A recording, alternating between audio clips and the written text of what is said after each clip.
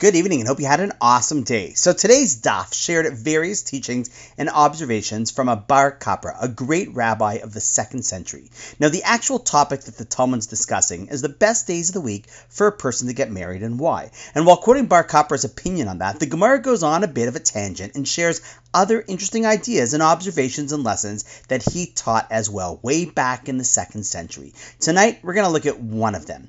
But let's give a little background first. The Jewish view of creation is that everything serves a purpose. The world, nature, the human body, every part of it and each detail serves a purpose and was created by total design. Listen, if we expect this from a great car manufacturer, then we certainly expect that from the great manufacturer of the world. And the truth is, everything does not just serve a physical purpose, but also as a reflection of a deeper spiritual concept as well. But that is going well beyond the 4-Minute Daily Podcast. So back to this idea of Bar Kapra. Looking at the body, he says, it is evident that everything has a purpose. But then comes along the earlobe.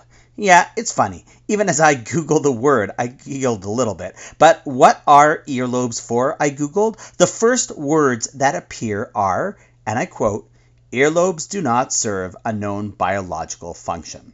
Now, I'm sure that there is some purpose to them, like they affect the function of balance like the ears do, or circulate blood, all good and true, but God could have ensured that in many different ways. So why through such a meaningless looking piece of hanging flesh? And so along comes Bar Kapra and says, you want to know why we have earlobes? The soft flesh lobe that dangles under the ear is there so that if there is something being said that you shouldn't be listening to, you just fold up the lobe and use it to plug your ears. Yep, it's God's built-in earplug system. The mouth can close on its own, as can the eyes, both places that you might use to do things that you shouldn't. Look at things that aren't good or eat things that you shouldn't. But what could prevent us from hearing stuff that we shouldn't?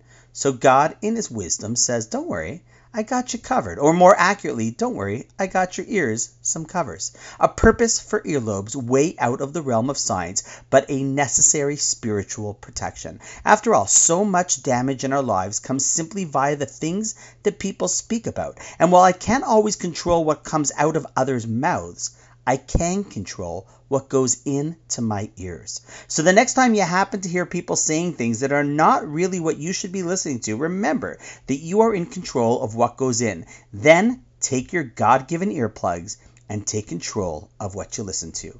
So on that note, wishing you an awesome night. Thank you for listening to this, and I look forward to seeing you tomorrow.